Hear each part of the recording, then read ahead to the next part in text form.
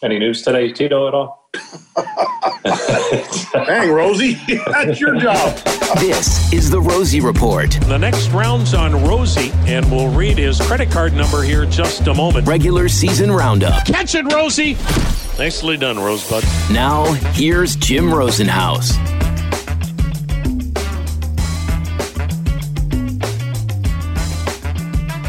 Goes on for the Tribe with another win on Tuesday night against the White Sox as they continue to keep the heat on. The first-place Sox just 2.5 back now in the American League's Central Division with a 6-5 win at Progressive Field. Jim Rosenhaus along with you, and welcome into another edition of the Rosie Report, a game that was tied at 3 midway through when Austin Hedges came to the plate in the 4th inning. Cease sets at the belt, and here's his pitch. Swung on, and there's a high fly ball to left. It's deep. Back on it is Vaughn. He's looking up. Home run, Hedges! Onto the porch. And the Indians take the lead, 5-3. Boy, again, another hitter working the count full, and finally Hedges got a pitch that he could handle, a slider that was up. And Austin Hedges has hit his 3rd home run on the season to put the Tribe in front. Boy, that home run proved to be key for the Tribe. It was part of a 3-run inning that was the difference when it was all said and done as the White Sox put together a furious rally in the top half of the 9th inning. But the Indians hang on by that final score of 6-5. Afterward, Terry Francona talked about his starting pitcher, Shane Bieber, who went 7 strong innings for the win. You know what? It's kind of a weird line. I mean, he gave up basically all the runs on one swing. You know, he yanked a fastball to Billy Hamilton over the middle of the plate. And I know he walked the guy getting up to that, and there was, I think, a flare to center. But, I mean, that was the damage. I thought as he got into the middle innings, 4, 5, and 6, I think he had like an 8-pitch inning, maybe a 10-pitch inning, and a 12-pitch inning. And we also got a couple big double plays that really, when it looked like his pitch count was pretty high early, kind of got him back into the game. What are you thinking there in that last out when Karinchak is on the mound going against a Bray who got him yesterday kind of in that same situation? Yeah, I know, man. I mean, I was telling me and Carl were laughing. It's like, I think I like baseball, but I'm not sure. I mean, it's a little agonizing. That's probably the last guy you want to see up there hitting. Is Jose all right, or was he just you put Chang in? Got a little dehydrated, so we got him out of there, and he's fine. What do you think of Hedge? We just did Hedge in post game, and we were talking about the count he was in and how he looked bad on the first 2 sliders. He said he couldn't believe he got another one. What do you think of it? He was funny when he came in. I mean, you know what? Anytime, I mean, does such a great job behind the plate. He and Renee both. I mean, because without Roberto, the fact that, you know, they can catch like they do has been so important. But when they contribute like that too, and Renee with a big double the other day and the comeback, man, we'll take anything we can get. Surprised you? This is the first time this year between these two teams that a team has won back-to-back games against each other. What does that say about how you guys have battled the Sox? I actually didn't know that, but I think we have a lot of respect for them. I also think we play them pretty tough, but I think there's a healthy respect for how good they can be. So I think that's a good way to go into it when you're trying to beat them. And as always, thanks to our good buddy Andre Knott from over on the TV side for his questions of Tito. And also after the game, Bieber stopped by and talked about trying to stay a step ahead of the competition, especially a team that he faces quite a bit in the Chicago White Sox. Shane, you've faced this White Sox team a couple times this year. Just how do you go about going through a game plan knowing that you've seen them, and how have you continued to have success versus them? I don't know. Today was kind of like, you know, come out of the gates, pitch to our strengths, and see what their adjustment's going to be, what their approach is going to be, and how they're going to, adjust from the last 2 starts. I think tonight's start makes it. I faced them in a quarter of my starts, like 3 out of 12. And so, yeah, when you're facing an in-division team and a good lineup and a good team like the White Sox, it's interesting to see what kind of adjustments they're going to make. So we had to make adjustments on the fly as well. And for that, got to give hats off to, Hedgie, Carl, Ruben, Tito, everybody, just for doing a great job of communicating in between innings and even during innings, So had a good time out there, and it was just nice to settle in after that second inning and, not let it get the best of us and continue to move forward. We had a lot of talk about you using the curveball more your last start. How nice is it that you worked on the slider in the offseason and now you kind of have both of them that you can use now?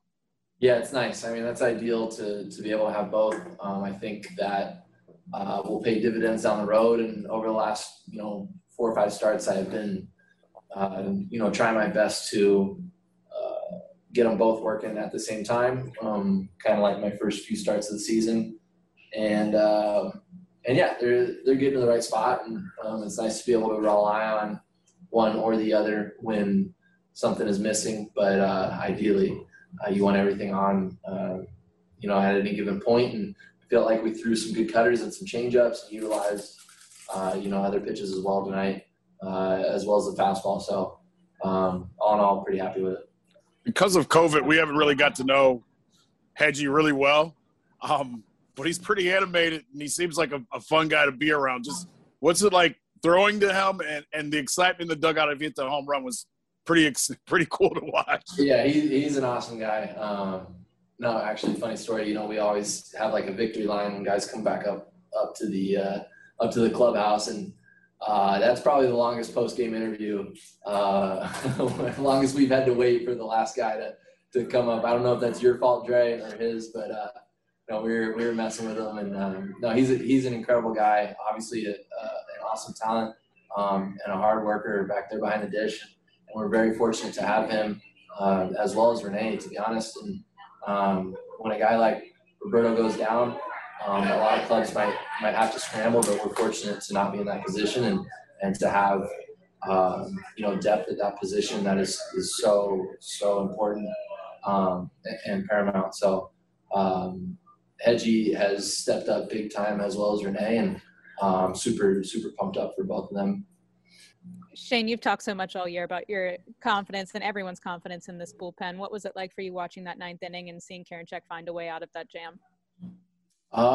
It was great. I think, obviously nobody wanted for him to go through that. We're so used to him just going up 1, 2, 3, 2 or 3 strikeouts and us all high-fiving and starting that victory line a little bit early. But I think, he's come up and had so much instant success, and he's obviously overpowering in every sort of way. So tonight was a test for him, and he passed it. He did an awesome job not letting it get to him, and ultimately we ended up with a W, and I think that's what's most important. I think everybody realizes that, including him, and down the road, I think these kinds of outings can be beneficial. So Bieber now with 6 wins on the season as he continues to throw the ball extremely well. Speaking of pitching well, Cal Quantrill in Monday's doubleheader Game 2 got the start and pitched extremely well into the 4th inning, and we had a chance to visit with him prior to Tuesday's action, and he talked about those differences between starting and relieving. Much of a difference? I don't think so. I feel pretty comfortable in either role. I have quite a few starts at the professional level and even at the big league level, so it's not a completely different process. In fact, I think we kind of mentioned it yesterday, but just trying to keep it more almost reliever oriented, whether you're starting or not. So it felt pretty comfortable.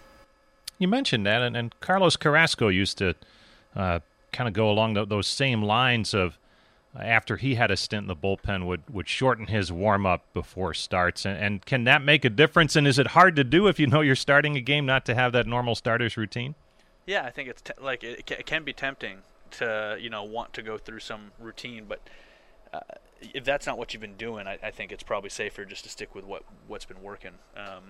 For me, I think I didn't get to see a ton of Carrasco, but based on what I know, that guy was exceptional in every role he's had, and I'm sure he'd tell you the same thing. It's you don't get to face the second, third batter. You don't get to go to the second inning if you can't get through the first. So, if that means you got to take a reliever mindset and just go inning to inning, then it is what it is. When you look at your season, it seems like your command has gotten better and better as it's gone along. And what's the difference between now and say, even as far back as spring training when you were first starting out and it looked like you were struggling with your command a bit? Yeah, I felt like this offseason we made some really positive changes, some things to help me become a more dominant pitcher. That being said, it took a little time to get used to some of these changes, and I think maybe the fine touch that I'd grown used to was not quite where it needed to be come the beginning of the season, and I paid for it a little bit with probably more walks than I'm comfortable allowing. But over the last month here, I feel like we've made steady strides towards becoming a more command-oriented pitcher, and weather's getting better and we're getting further into the season. Some of it I'm sure is that, but some of it's also just locking it back in and making sure you get back to what makes me me. And you mentioned changes, and is it important to be patient with that to allow it to work and settle in and give yourself some innings under your belt to give that stuff a chance? To a certain extent, yep, for sure. I think you have to have patience with yourself and as you continue to get better, but at the same time, we got a job to do. You have to be ready for the first game of the season. I think that my spring training just wasn't what it needed to be. And that's just that. It's part of our sport. You can have all the patience in the world, but come game one of the 162, you have to win. So it is what it is. Feeling better now and just trying and maintain that. Cal Quantrill joining us, tri-pitcher, and you look at the weekend and a lot of innings to fill with back-to-back doubleheaders. Are those situations kind of fun, though, when you're a pitcher and you're going to be in the middle of that and counted on to provide some innings, even if it is different from the norm? Yeah, I think it's something that at least our bullpen has taken pride in. It's just, being ready in multiple situations in any inning, covering innings, going back-to-back. We have guys on our team with, well over 400, 500 career appearances, and we've got guys on our team with less than 10. So I think everyone's just trying to continue to prove that they belong here, and we're not going to shy away from 28 innings in 2 days. And I think it was fun. And guys got to pitch in some roles that maybe we weren't used to, but excelled in anyways in the last couple of days, and it was good. It was good to see everybody get out there. And what's been fun for you about this bullpen, which has had so much success in the first 2 months of the season? I think that, just in my experience, it's a bullpen that really cares about each other. Everyone's trying to pick each other up. All bullpens try to, but I think we've done a good job so far this year of limiting damage, of making sure you're giving the next guy up the best chance to succeed and getting after it and try and close down games. I think that Cleveland has been known for its starting pitching for a long time, and it's nice when we can finish off those games that they give us a good start in. And you also seem to be able to hold games close, even if the team is trailing, to give the team a chance to come back. And it seems like for certain teams they get on a roll that way where they win some games late. And do you feel that with this ball club? Yeah, it speaks to the depth of the bullpen. We've got guys who, we've obviously got kind of a three-headed monster at the end there, but, we've got guys who are extremely good pitchers, pitching in maybe in those tight games that you're talking about where you might be down by 1 or 2 and keeping us right there and giving the lineup a chance to flip the script a little bit. Yeah, so it's been good. Boy, look for Quantrill to continue to be a key for the Indians, and it might be in a different role. He's been out of the pen almost exclusively to start this season, but with some shortages injury-wise and otherwise in that starting rotation, he might get that opportunity in the weeks ahead. Well, that's going to do it for this edition of the Rosie Report. As always, thanks to Bart Swain, Courtbury Tripp, and Austin Contrulis. And thanks to you for listening and downloading. I'm Jim Rosenhaus, and you've been listening to The Rosie Report. This has been The Rosie Report.